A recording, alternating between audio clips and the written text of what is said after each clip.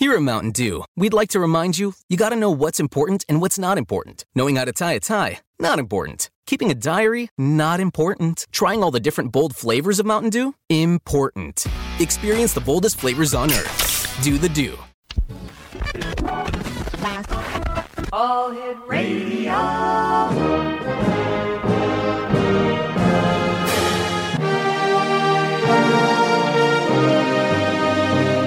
Welcome to the X Zone, a place where fact is fiction and fiction is reality. Now, here's your host, Rob McConnell.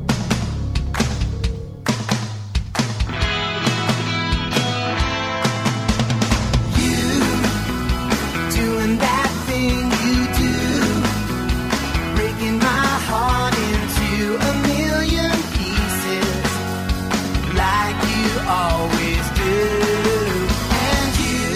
And good evening, one and all, and welcome to the X Zone. I am Rob McConnell, and for the next 4 hours, I'm your host and your guide as together we cross this time-space continuum to a place that I call the X Zone. It's a place where people dare to believe and dare to be heard. It's a place where fact is fiction and fiction is reality.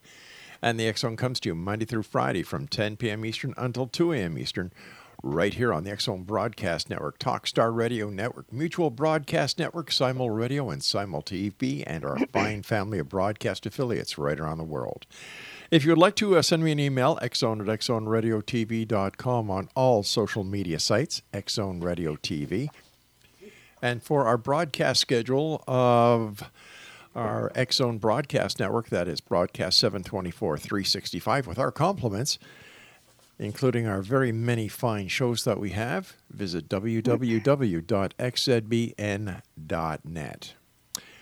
My first guest tonight, X-Zone Nation, is Dr. Betty KOVACS. She earned her doctorate at the University of California, Irvine, in comparative literature and theory of symbolic mythic language. She served many years as chair and program chair on the board of directors of the Young Society of Claremont in California, and sits on the academic advisory board of Forever Family Foundation. She is author of Merchants of Light, The Consciousness That Is Changing the World. It's the winner of the Nautilus Silver Book Award and the Scientific and Medical Network 2019 Book Prize. She has also written The Miracle of Death, There Is Nothing But Life.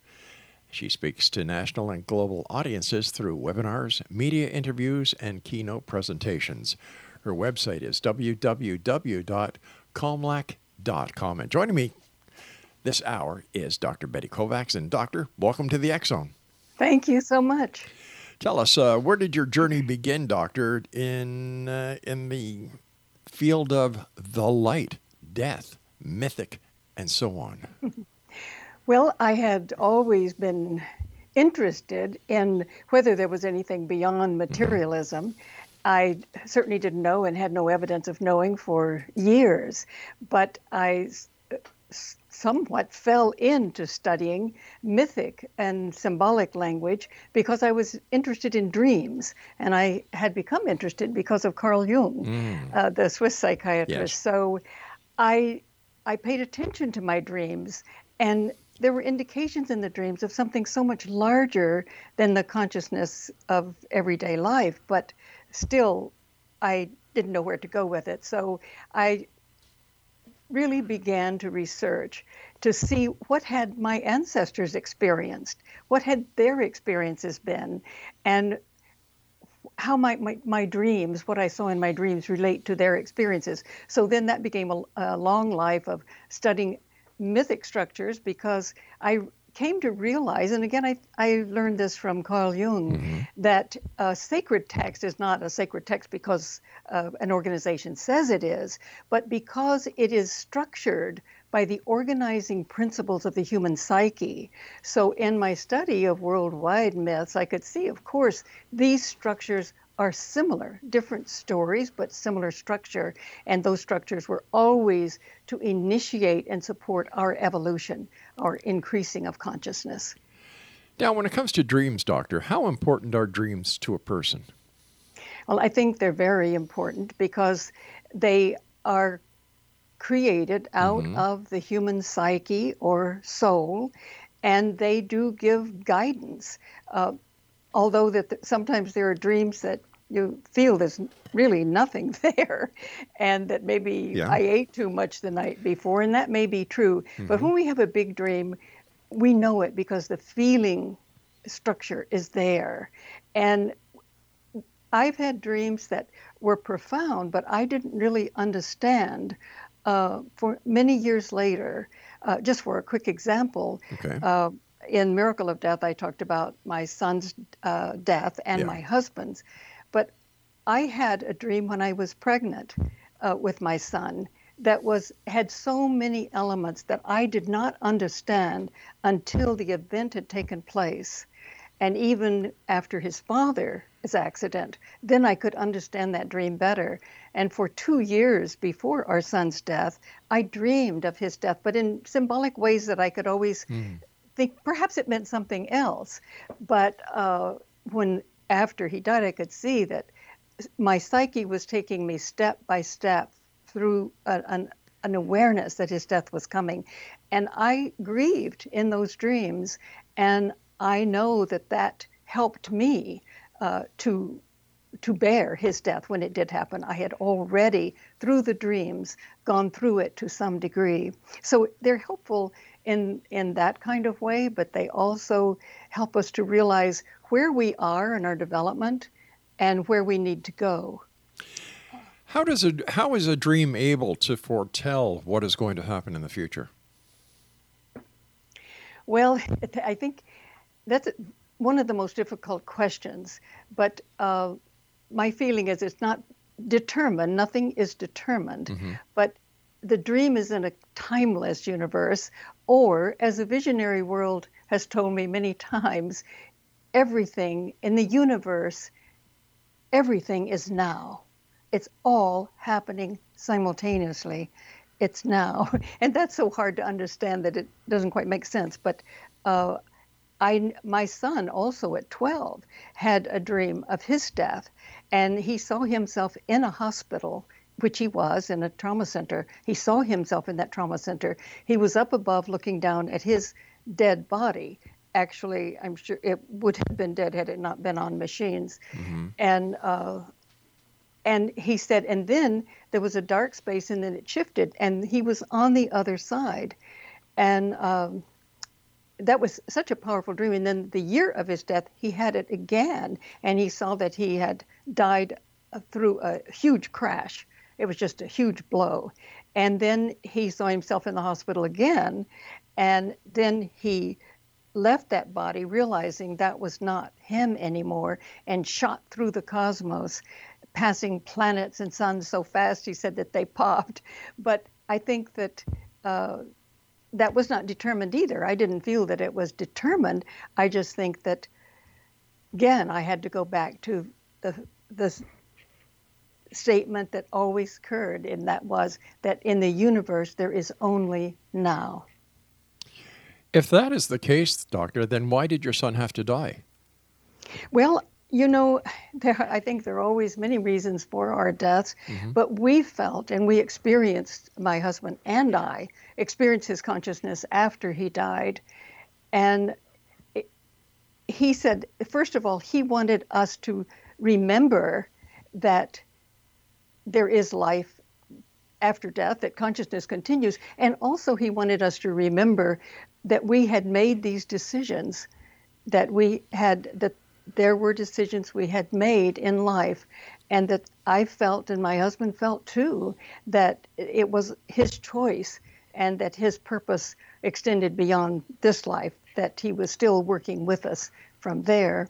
And my husband was not interested in these things before Pishti's death, but when he started having the experiences, he said to me, I had no idea what you were talking about, and I will never look at the earth in the same way again.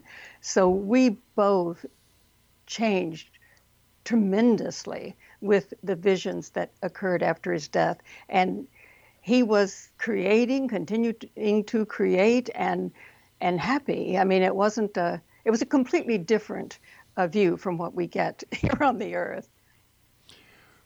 Many other professionals believe that when we have or when people experience the feeling of a consciousness around us, that this is just a normal part of the grieving period, and how one grieves because they don't want to acknowledge or they don't want to face the reality that someone has actually gone, that their consciousness remains. How do we differentiate between the grieving period, as many psychiatrists believe is the cause of these feelings, compared to the actuality that you and your husband felt? You know, that has been a question for centuries. Mm-hmm. And really it's answered by the word gnosis, is that when you experience something that is real, that you know it. And some of I remember in a vision I had before my son died, Right. It was my consciousness was so expanded that had I asked the question, is it real, it would have been hysterically funny. Mm-hmm. It just, that, as mystics always say, when you experience something like that, you know it. The experience is like nothing else. On the other hand, I have to add, though, that I have kind of a rational mind and definitely wanted ways that I could verify it. But my husband knew things that from my life that we had never discussed, because my son on the other side had told him these things.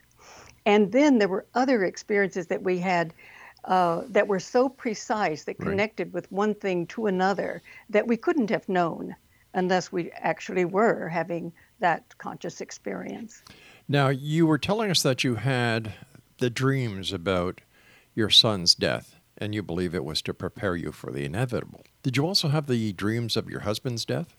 I did. And I was able to look at them all symbolically and find other ways of understanding them. So I didn't suffer or anticipate his actual dying. And now that I look back, I think, how was I able to do that? But symbolically, we don't know sometimes. It could be literal, something that might literally happen, or it could be a symbolic story that we need to understand. So it... All right, in the case of your husband and your son's passing in these horrific automobile accidents, having had the premonition during a dream, did you do anything, or was there anything you could have done with the knowledge of the accident coming to prevent that accident from happening and to extend the life of your husband and your son? Yes, that's what we always, want to do. But as I said, I did look at it symbolically, and I didn't worry about it. And there were many dreams, but I did look at them symbolically. Now, my husband, who never paid attention to his dreams or had a vision, 2 weeks before our son's death, he was in his office here at home, and suddenly he saw Pishti's car, our son's car, off the freeway, just off the edge of the freeway, and he saw his body superimposed on it. And he knew he was dead because it was superimposed. And then it was horrifying to him. But then he heard himself say, "Oh, that's right. It's almost time for you to do this." And that horrified him even more. But Pishti said to him then, "Dad, that's right. I will be out of the house for a little while." Well, Istvan, it was such a horrible thing that he became totally unconscious. He didn't remember that dream until the phone rang and the hospital called us. So with that, he would have wanted to try to do something, but he couldn't remember it, and I think for good reason. And later, we didn't know what being out of the house for a little while. He only told me after Pishti died, but we realized later that we really did experience his consciousness. It changed our lives, and that was another reason that I wanted to go back and do the research. And I All right, Doctor, I hate to interrupt you, but I've got to take my commercial break here. Please stand by. Okay, great.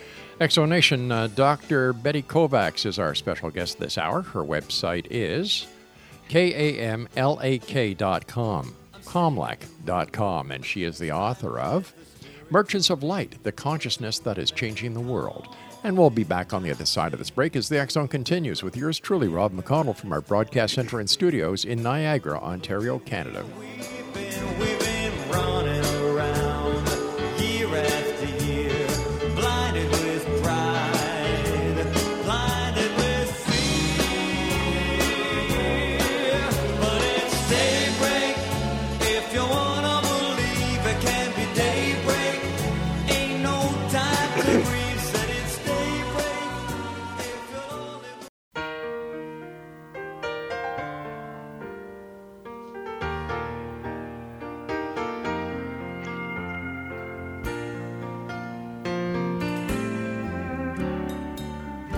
Everybody likes a celebration, happy music and conversation. I'd be lying if I said I didn't have the blues. In the corner there's a couple dancing. From the kitchen I can hear them laughing. Oh, I wish I was celebrating too. I know this night won't last. And welcome back, everyone. Dr. Betty KOVACS is my special guest of this hour. The website is comlac.com, and Dr. KOVACS is the author of Merchants of Light, The Consciousness That Is Changing the World. And where is your book available, Doctor? It's available at all places where books are sold, as well as the Comlac website. Excellent.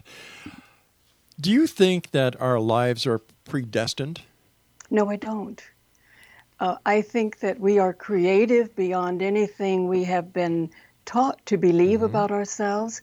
And that's one thing in my research I certainly discovered, that our ancestors around 40,000 BCE discovered techniques that would shift consciousness into a much higher state. And out of those experiences, they developed cultures, shamanic, mystic, and scientific culture. So science was way before we think it was existing. And it was a complete science of both the outer world of matter and the inner world of consciousness. But I think that what we realized in the shifted state of consciousness is that we are creative. It is not determined. I think we may make decisions on the other side, and then, of course, we have to see how they play out here. But I don't at all, at least I can't say from my experience, have I ever sensed any sense of determination. Where is the other side that you speak of? Well, I guess it's here, there, and everywhere. I mean, it's not so much a there as a state of consciousness. But, you know, through quantum physics, we know that there are many dimensions of reality. But how do we know that? How has it been proven? I hear this a lot, but up until this time, no one, no quantum physicist, no scientist can actually show proof that there are multiple universes. There are theories, but when push comes to shove, there's no proof. Well, yeah, I guess it's what we need for proof. Now, from the inner experience, of course, the proof is the experience. But from the quantum physicist position, they have discovered, for instance, a quantum field, which they describe exactly as a mystic would describe. It's so interesting because in my research I found this very, very interesting, that the mystic will have an experience, and he describes this quantum field in which it is a field of all fields, and he describes it, gives it characteristics. And then when you read from the quantum physicist, when they describe the field, it's very similar.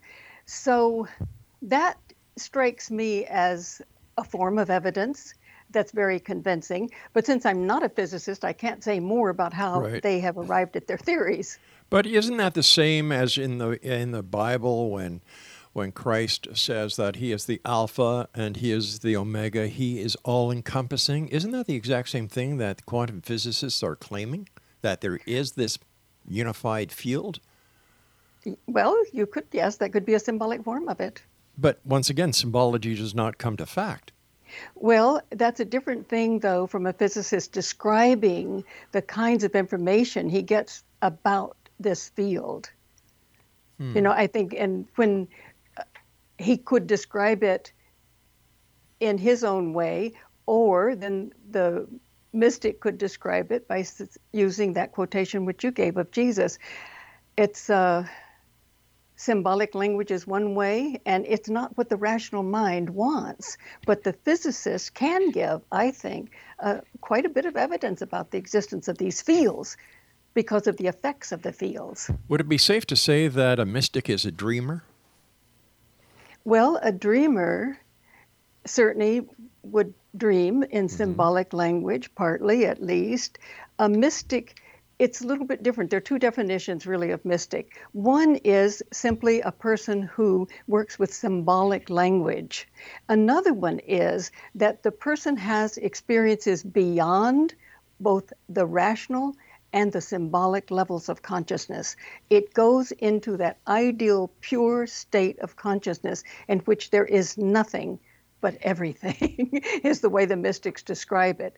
So since not too many actually experience that full state of mysticism, of pure consciousness, most of us experience the symbolic levels of that. And so mysticism is both those levels now. You can refer to a mystic as both one who works in symbolism and one who has experienced a consciousness beyond symbol and logic.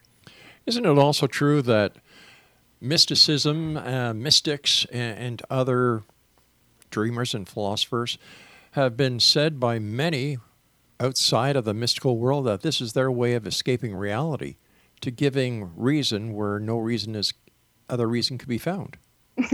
That would be from the rational position. But once you've experienced it, you know that you're experiencing a reality that's far vaster. And all mystics say that. Many who work in symbolic language know that because they've experienced it. I think that I had said earlier, I'm not sure, that at 40,000 BCE, our ancestors developed techniques of shifting consciousness from the ordinary to the higher state. And when they were in that higher state, they were aware of everything was different. It was looked at they would say, oh my, no, we're not escaping. We're going to a much vaster consciousness. So when one has experienced these things, just as my husband, he didn't know. In fact, I tried to tell him something one day and he was reading the newspaper, not a good time to try to tell him, but he obviously kept looking back at the newspaper and he said to me, I know what you've experienced. I trust you. I know you. I know that you've experienced that, but I've never had anything like that. And I just can't deal with it. I don't know what it is. And I think that's exactly what happens to us. It looks like we might be trying to escape reality, but when we've had the experience, it's just like he said, I will never look at the world in the same way. So he would never think of escaping. It was like something that transformed him totally. And he became my anchor, actually, in all of it. Why is it that this great breakthrough that came so many years ago was lost? And how come not everybody has this mystical experience? That's right. And that's a wonderful question.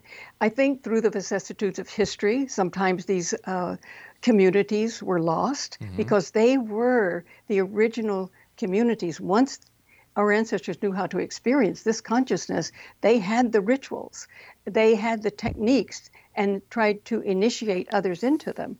But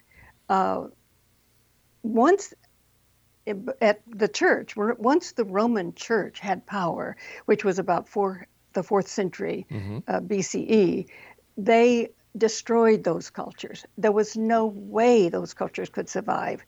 And so they, of course, burned the text of every tradition that would even come close to a shamanic mystic tradition. But Doctor, the Roman Catholic Church did not have power around the world.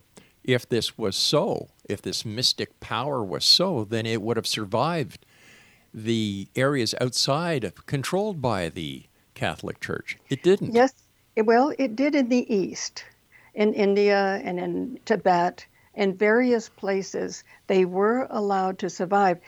My research really covers just the Western world, but in the Western world, that was pretty much the case. But in the East, they did survive. And we didn't even know that we had anything like what the East has until we began to discover the shamanic culture of Egypt, for example, a very powerful shamanic, visionary, mystic culture. And then we also discovered that First Temple Judaism also was a shamanic, mystic culture. And that was destroyed by the Deuteronomist. And then, of course, when the Roman Church did have the power, they did indeed murder and people and destroy the text. And it was even because of the Roman Church that that we have materialistic science, because they would not allow the shaman, mystic scientists, let's say of the 17th century, for example, during the Rosicrucian Enlightenment, as it's called, they wouldn't allow them to study the inner world. They were, but they completely were destroyed. And when the Royal Society of England for the Study of Science developed, after that, they could not study anything but matter. And that is why we had the horrible centuries of a materialistic science in which we are nothing, we have no meaning, no purpose, we're a fluke of nature. And thank God with quantum physics, we're going beyond that. Hopefully. Oh, yes, yeah. Hopefully, because nothing hopefully. is certain, especially since quantum physics is based on theory. Well, I wish I were a quantum physicist so that I could speak truly intelligently about that, but they have some pretty good evidence, let's put it that way. If this was the way it was way back when, even though there was suppression, alleged suppression by the different religious philosophies that did not believe in mysticism, what proof do we have today that it really did exist to the extent that you claim it did? Well, that's what my book is about, and I tried to give that evidence in the book, starting with the cave cultures. There's evidence now that there were rituals within those cultures, and we see the shamanic ritual evidence in the caves. I think one of them is Lascaux, where we see the shaman and the bison and the other elements of shamanism there. There's also evidence that they worked with sacred plants that early on, and that shifted them also into altered states. But I think I mentioned, I'm not sure about the rituals, how the repetitive rituals can trigger the brain to produce a slow brain wave that integrates the various brain components, and that means the heart. And that is one of the real problems, is that we have these various brain components, but we've lost knowledge, what we did have, of how to integrate them, techniques to integrate them. And you know that Carl Sagan said that the hallmark of a successful, long-lived civilization may be the ability to achieve a lasting peace among the various brain components. And what we did is that after the church had stopped any activity, a known activity, of course they all went underground, is that after that happened, we severed ourselves from the rational brain, severed itself from all the other brain components, and we no longer remembered that the heart is a brain component. It's 100 times stronger in its electromagnetic field, and it gives many frequencies once it's entrained with the brain to the brain and triggers the prefrontal lobes to give many frequencies to the heart and the brain. So we lost that knowledge. And I think that when we do entrain the heart with the other components and not sever just this rational brain from it, that's been our problem. And having had science back us up on that, because science could only study the material world, and they said there's nothing to experience. And so we lost all of the techniques and really the knowledge that the heart must be connected to the other components, and the other components must all be integrated. All right, stand by, Doctor. I've got to take my news break at the bottom of the hour. Exonation, Dr. Betty KOVACS is our special guest. She is the author of Merchants of Light. The website is comlac.com. This is the X Zone. I am Rob McConnell. Send me your thoughts. I love getting your emails.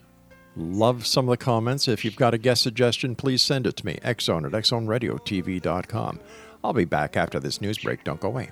From the kitchen I can hear him laughing. Oh, I wish I was celebrating too. And I know this night won't last forever.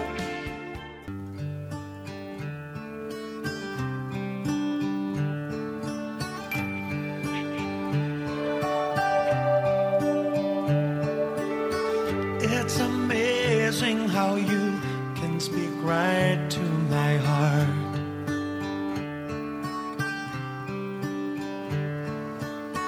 Without saying a word, you can light up the dark. Try as I may, I can never explain what I hear when you don't say a thing.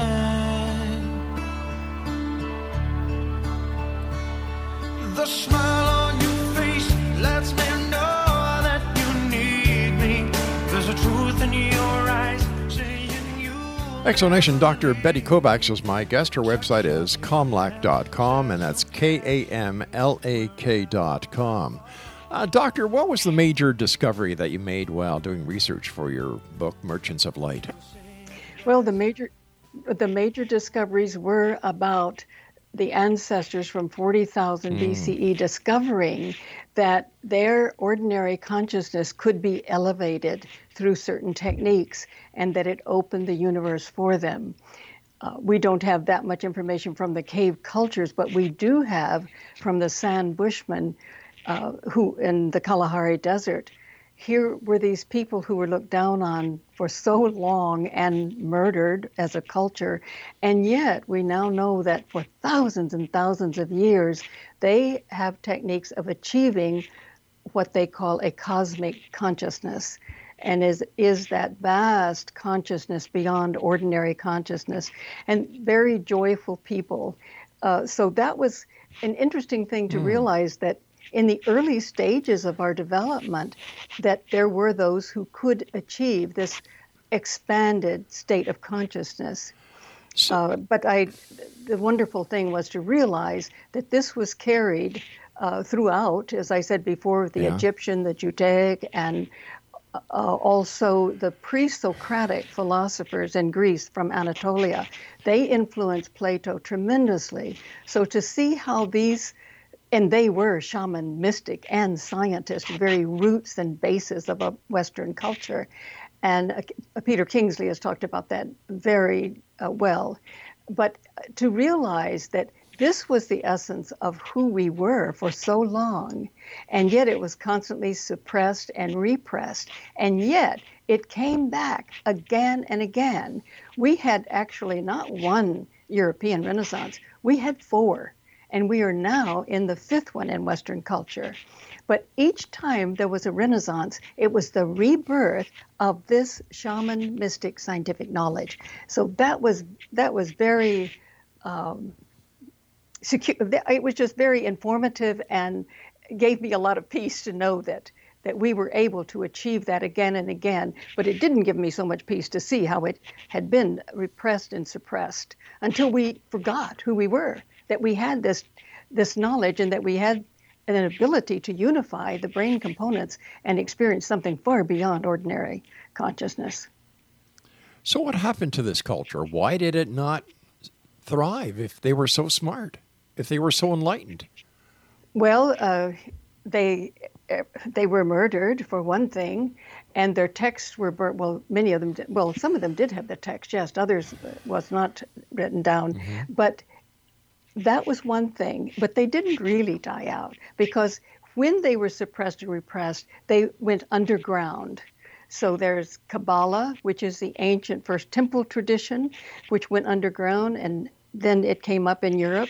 And there was, of course, even in Christianity, there was a Christianity that went underground too, the contemplative Christianity, who really understood that the mystic Jesus was, and we know this also from the Nag Hammadi texts, which were discovered just after the war. They had been, they would have been destroyed, but the priests buried them, and then we found them. And in that, Jesus does not teach us that he is God. He's saying that when you drink from my mouth, you and I are one. In other words, he had experienced a higher consciousness, and that's what he wanted to initiate in all of us. And no, I'm a Christian, and I have never known Christ to claim to be God. So I don't know how that came to be. The Son of God, you've not heard that? Well, the Son of God, definitely. But you said, Christ was not God, and we all know that. Well, very often Christians teach that the Son of God would therefore be God. He is divine and we are not.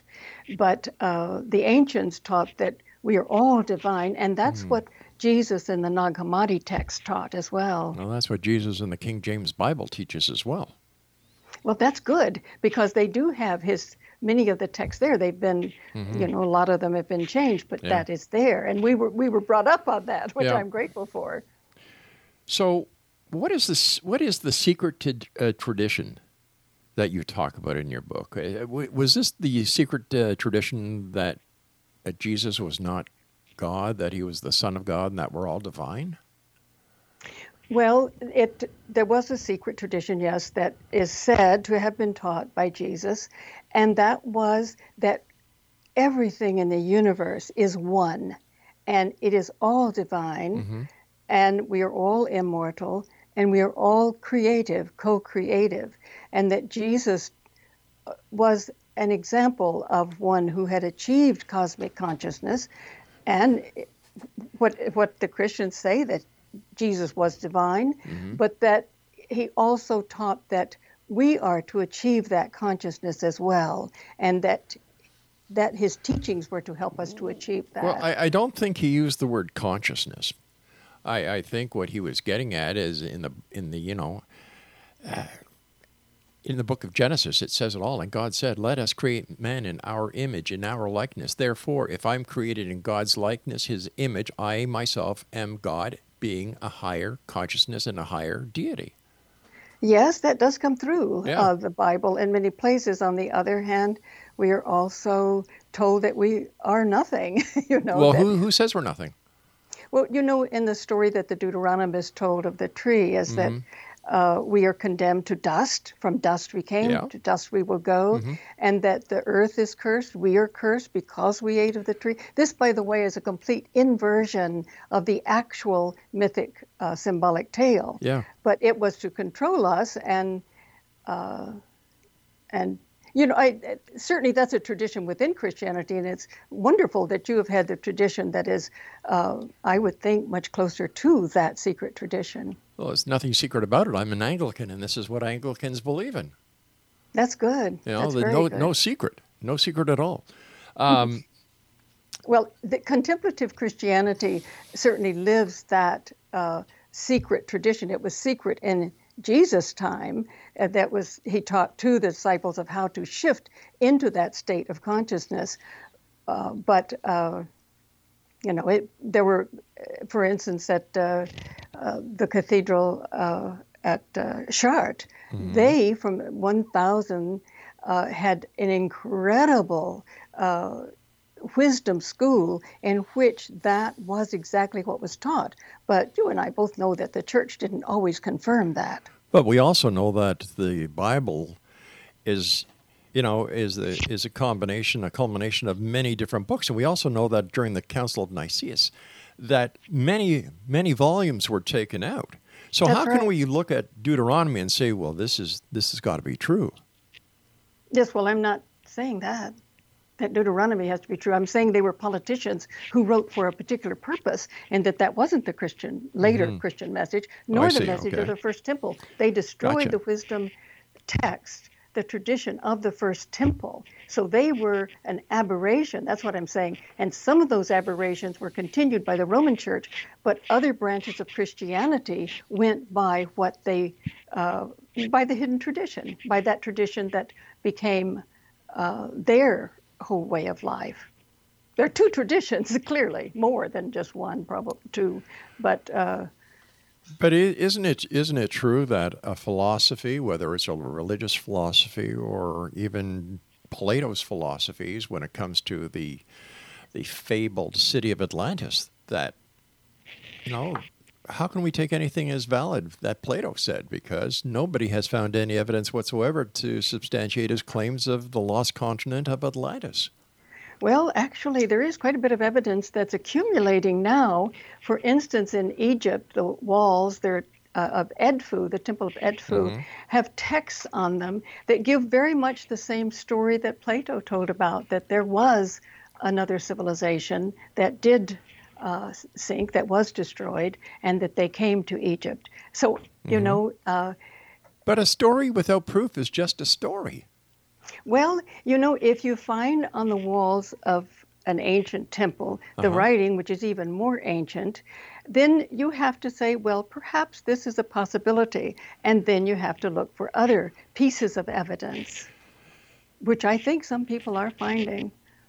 Maybe my investigative training has made me a little harder to convince when there's no actual physical evidence. I go by proof. You know, when somebody says A, B, C, D, E, F, G, well, where's your proof? Oh, well, we don't have it, but A, B, C, D, E, F, G is there. Well, that to me isn't proof.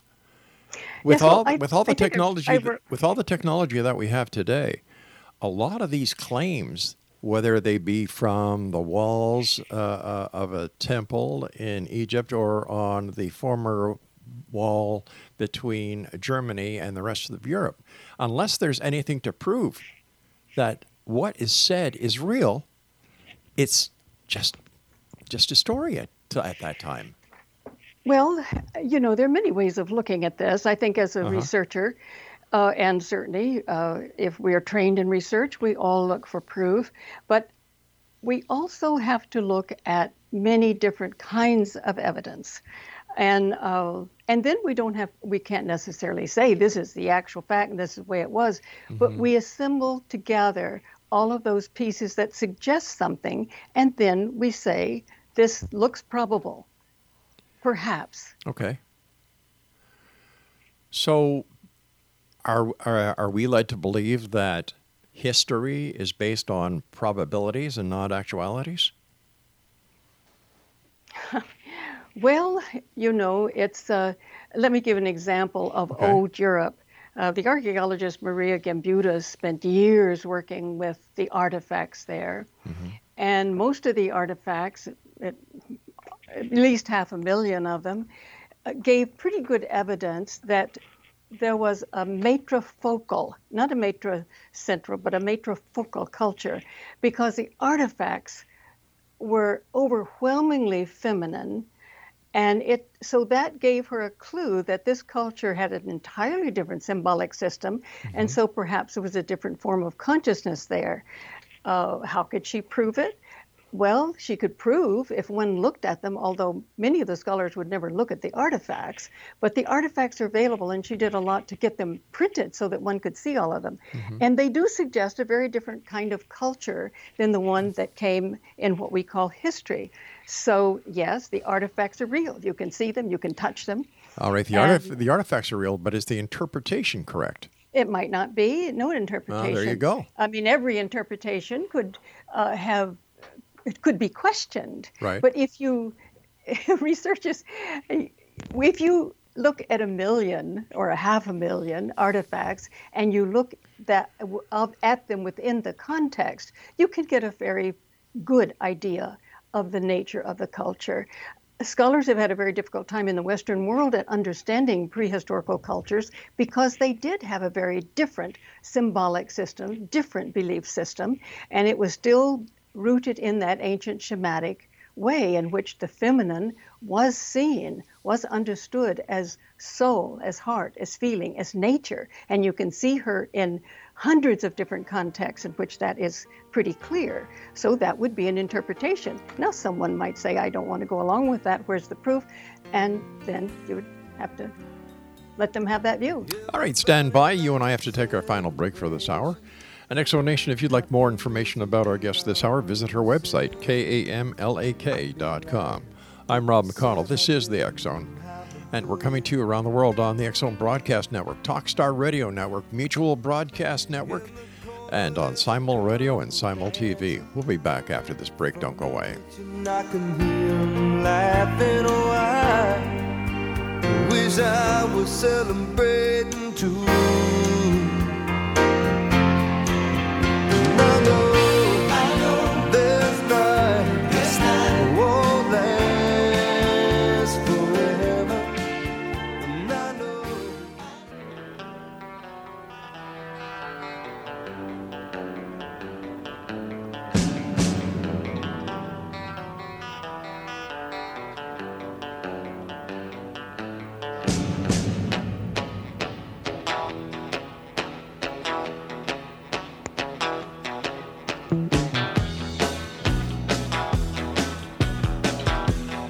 And we're back. This is the X Zone. I am Rob McConnell. Don't forget, you can find out all about the great programming we have available for you 7/24, 365 on the X Zone Broadcast Network at www.xzbn.net. And for the X Zone TV channel, exclusive to Simul TV, and we can be found on Roku through Simul TV and some many other audio-video platforms, as well as television stations throughout the United States, Canada, and Europe, just by going to simultv.com. In your opinion, what is the blueprint for our consciousness evolution, Doctor? Well, that's what I was talking about earlier, that these stories are sacred. That's the word that is used for stories that actually are organized by these evolutionary principles that are within us. Carl Jung used to say that an acorn is, if you plant it, of course, you are going to get an oak tree. So I think that the psyche is like that. It has the seeds in it. It has the organizing principles. And in that way, we are able to grow and develop. We are guided by those principles. With all the great civilizations that some claim have existed in the past, how come they, we can blame it on the church by burning their texts, by, taking them over or whatever. How come, if they were that smart, that they didn't see this coming and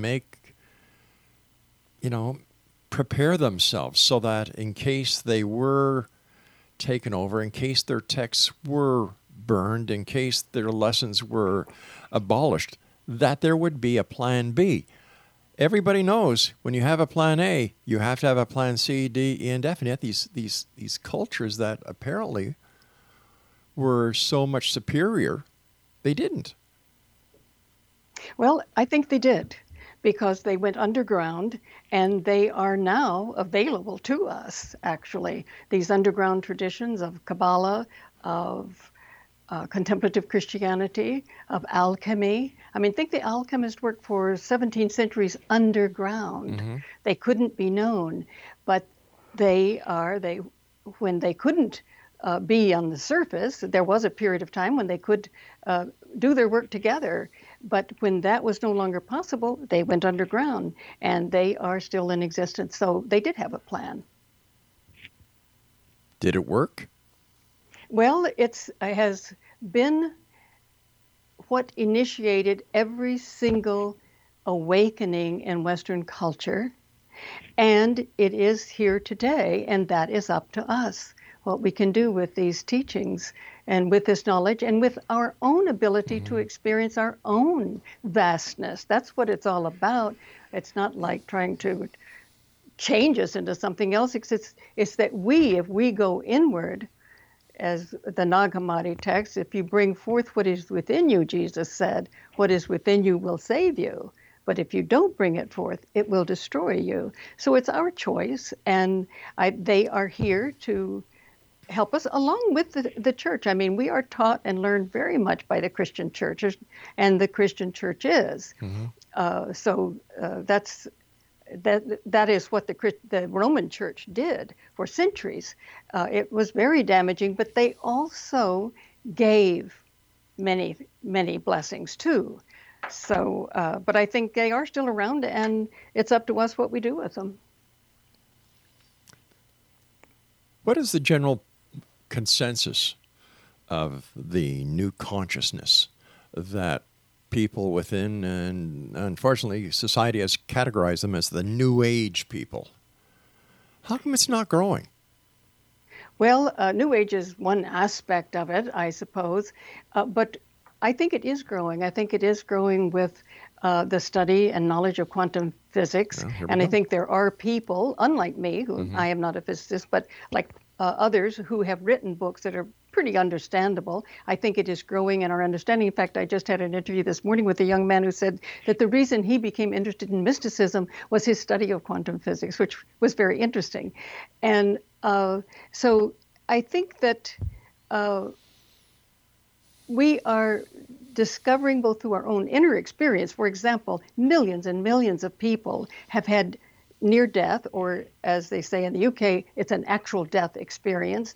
And they come back and tell the kind, although they always say that's so difficult to tell, but they've had an experience of another dimension of reality. Well, that's growing. that's their experience, but not according to the medical community. Medical community has an excellent reason for this: oxygen deprivation of the brain. The brain is dying. That's not necessarily the medical community. That's part of it. The majority. Well, I don't know that's a majority. I do.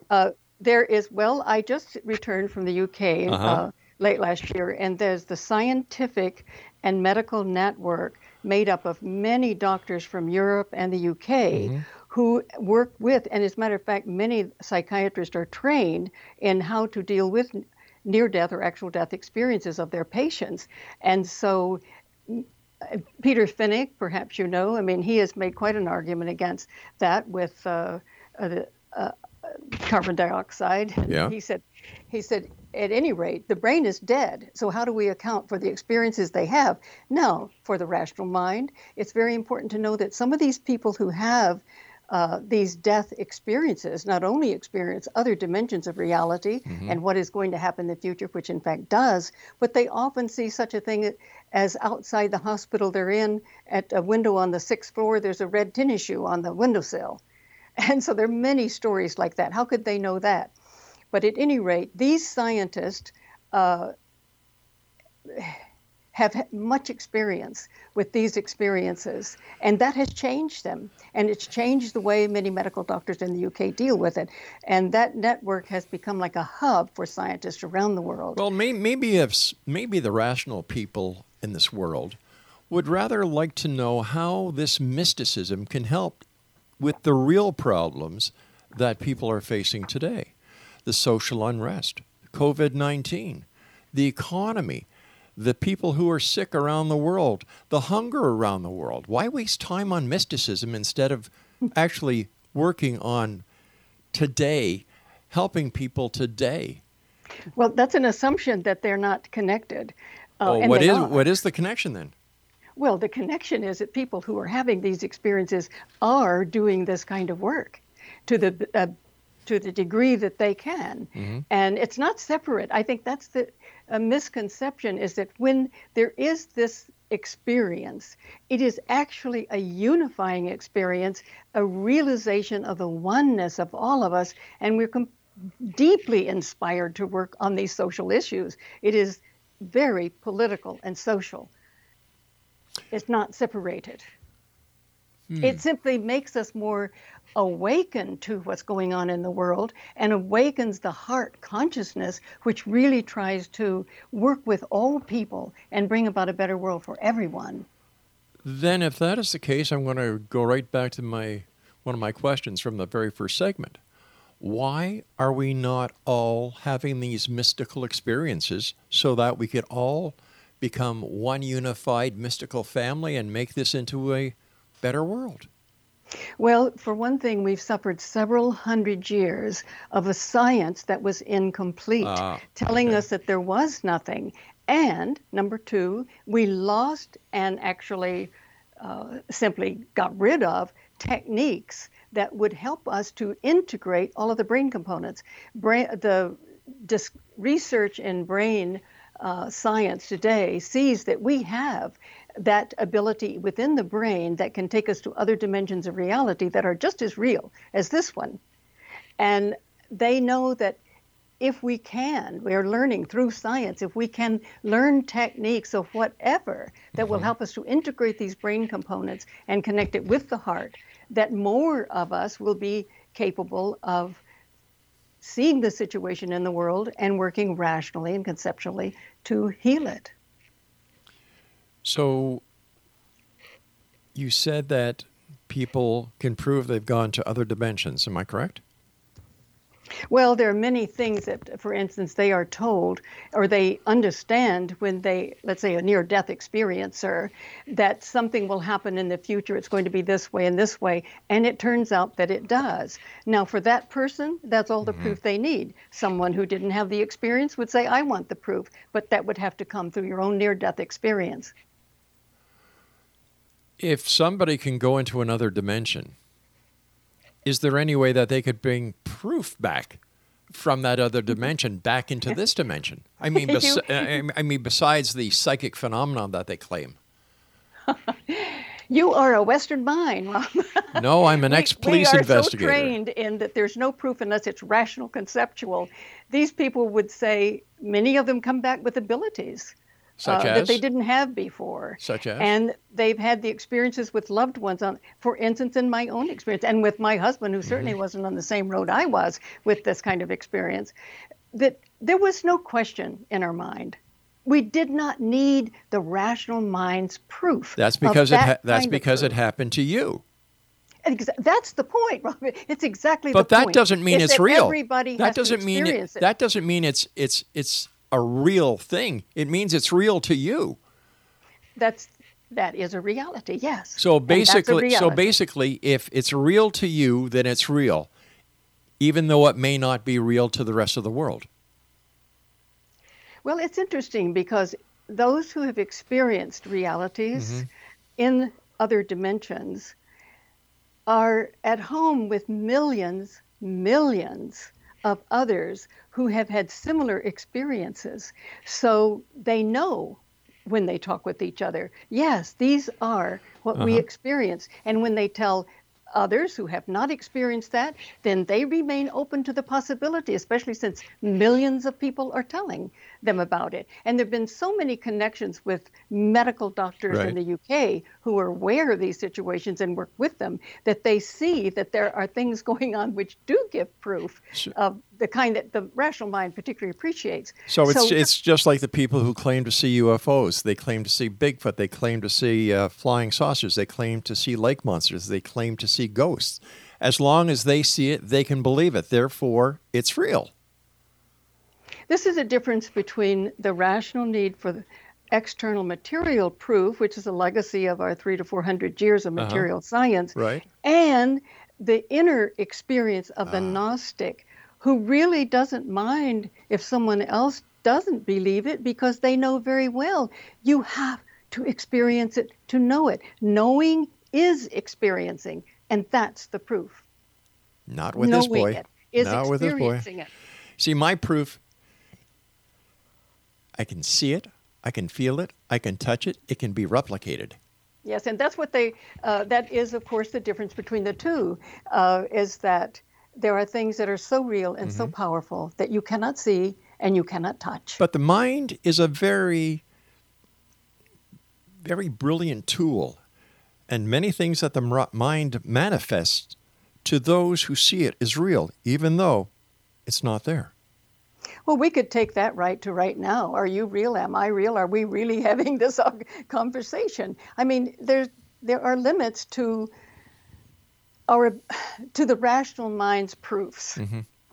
All right, Doctor, I want to thank you very much for joining us. We have just run out of time at Exo Nation. If you'd like to get more information about our guest this hour, her website is KAMLAK.com, and her name is Dr. Betty KOVACS. I've had a hard time with this guest, and you know what? As a song by Queen says it all, another one bites the dust here on the X Zone. First time I've used this song this week. It's been a good week. So it seems as long as they believe it's real. So children around the world, Santa Claus is real, the Easter Bunny is real, the Tooth Fairy is real, leprechauns are real, Bigfoot is real. Why? Because if you believe it, it's real. Well, that's according to this doctor anyway. I'll be back on the other side of this commercial break as we continue here in the X Zone from our broadcast center and studios in Niagara, Ontario, Canada.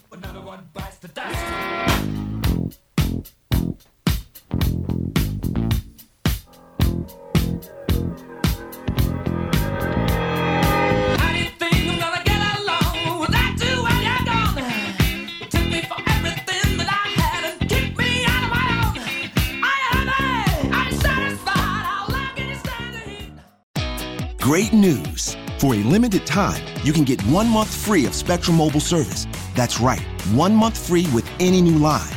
This exclusive offer is only available at select Spectrum stores, so stop by today. Our team of mobile experts are ready to help you switch and save hundreds on your mobile bill. Don't miss out on this incredible offer. Come see us at Market at Hilliard, Taylor Square, and Waterloo Crossing. Spectrum Internet and autopay required. Restrictions apply. Visit store for details.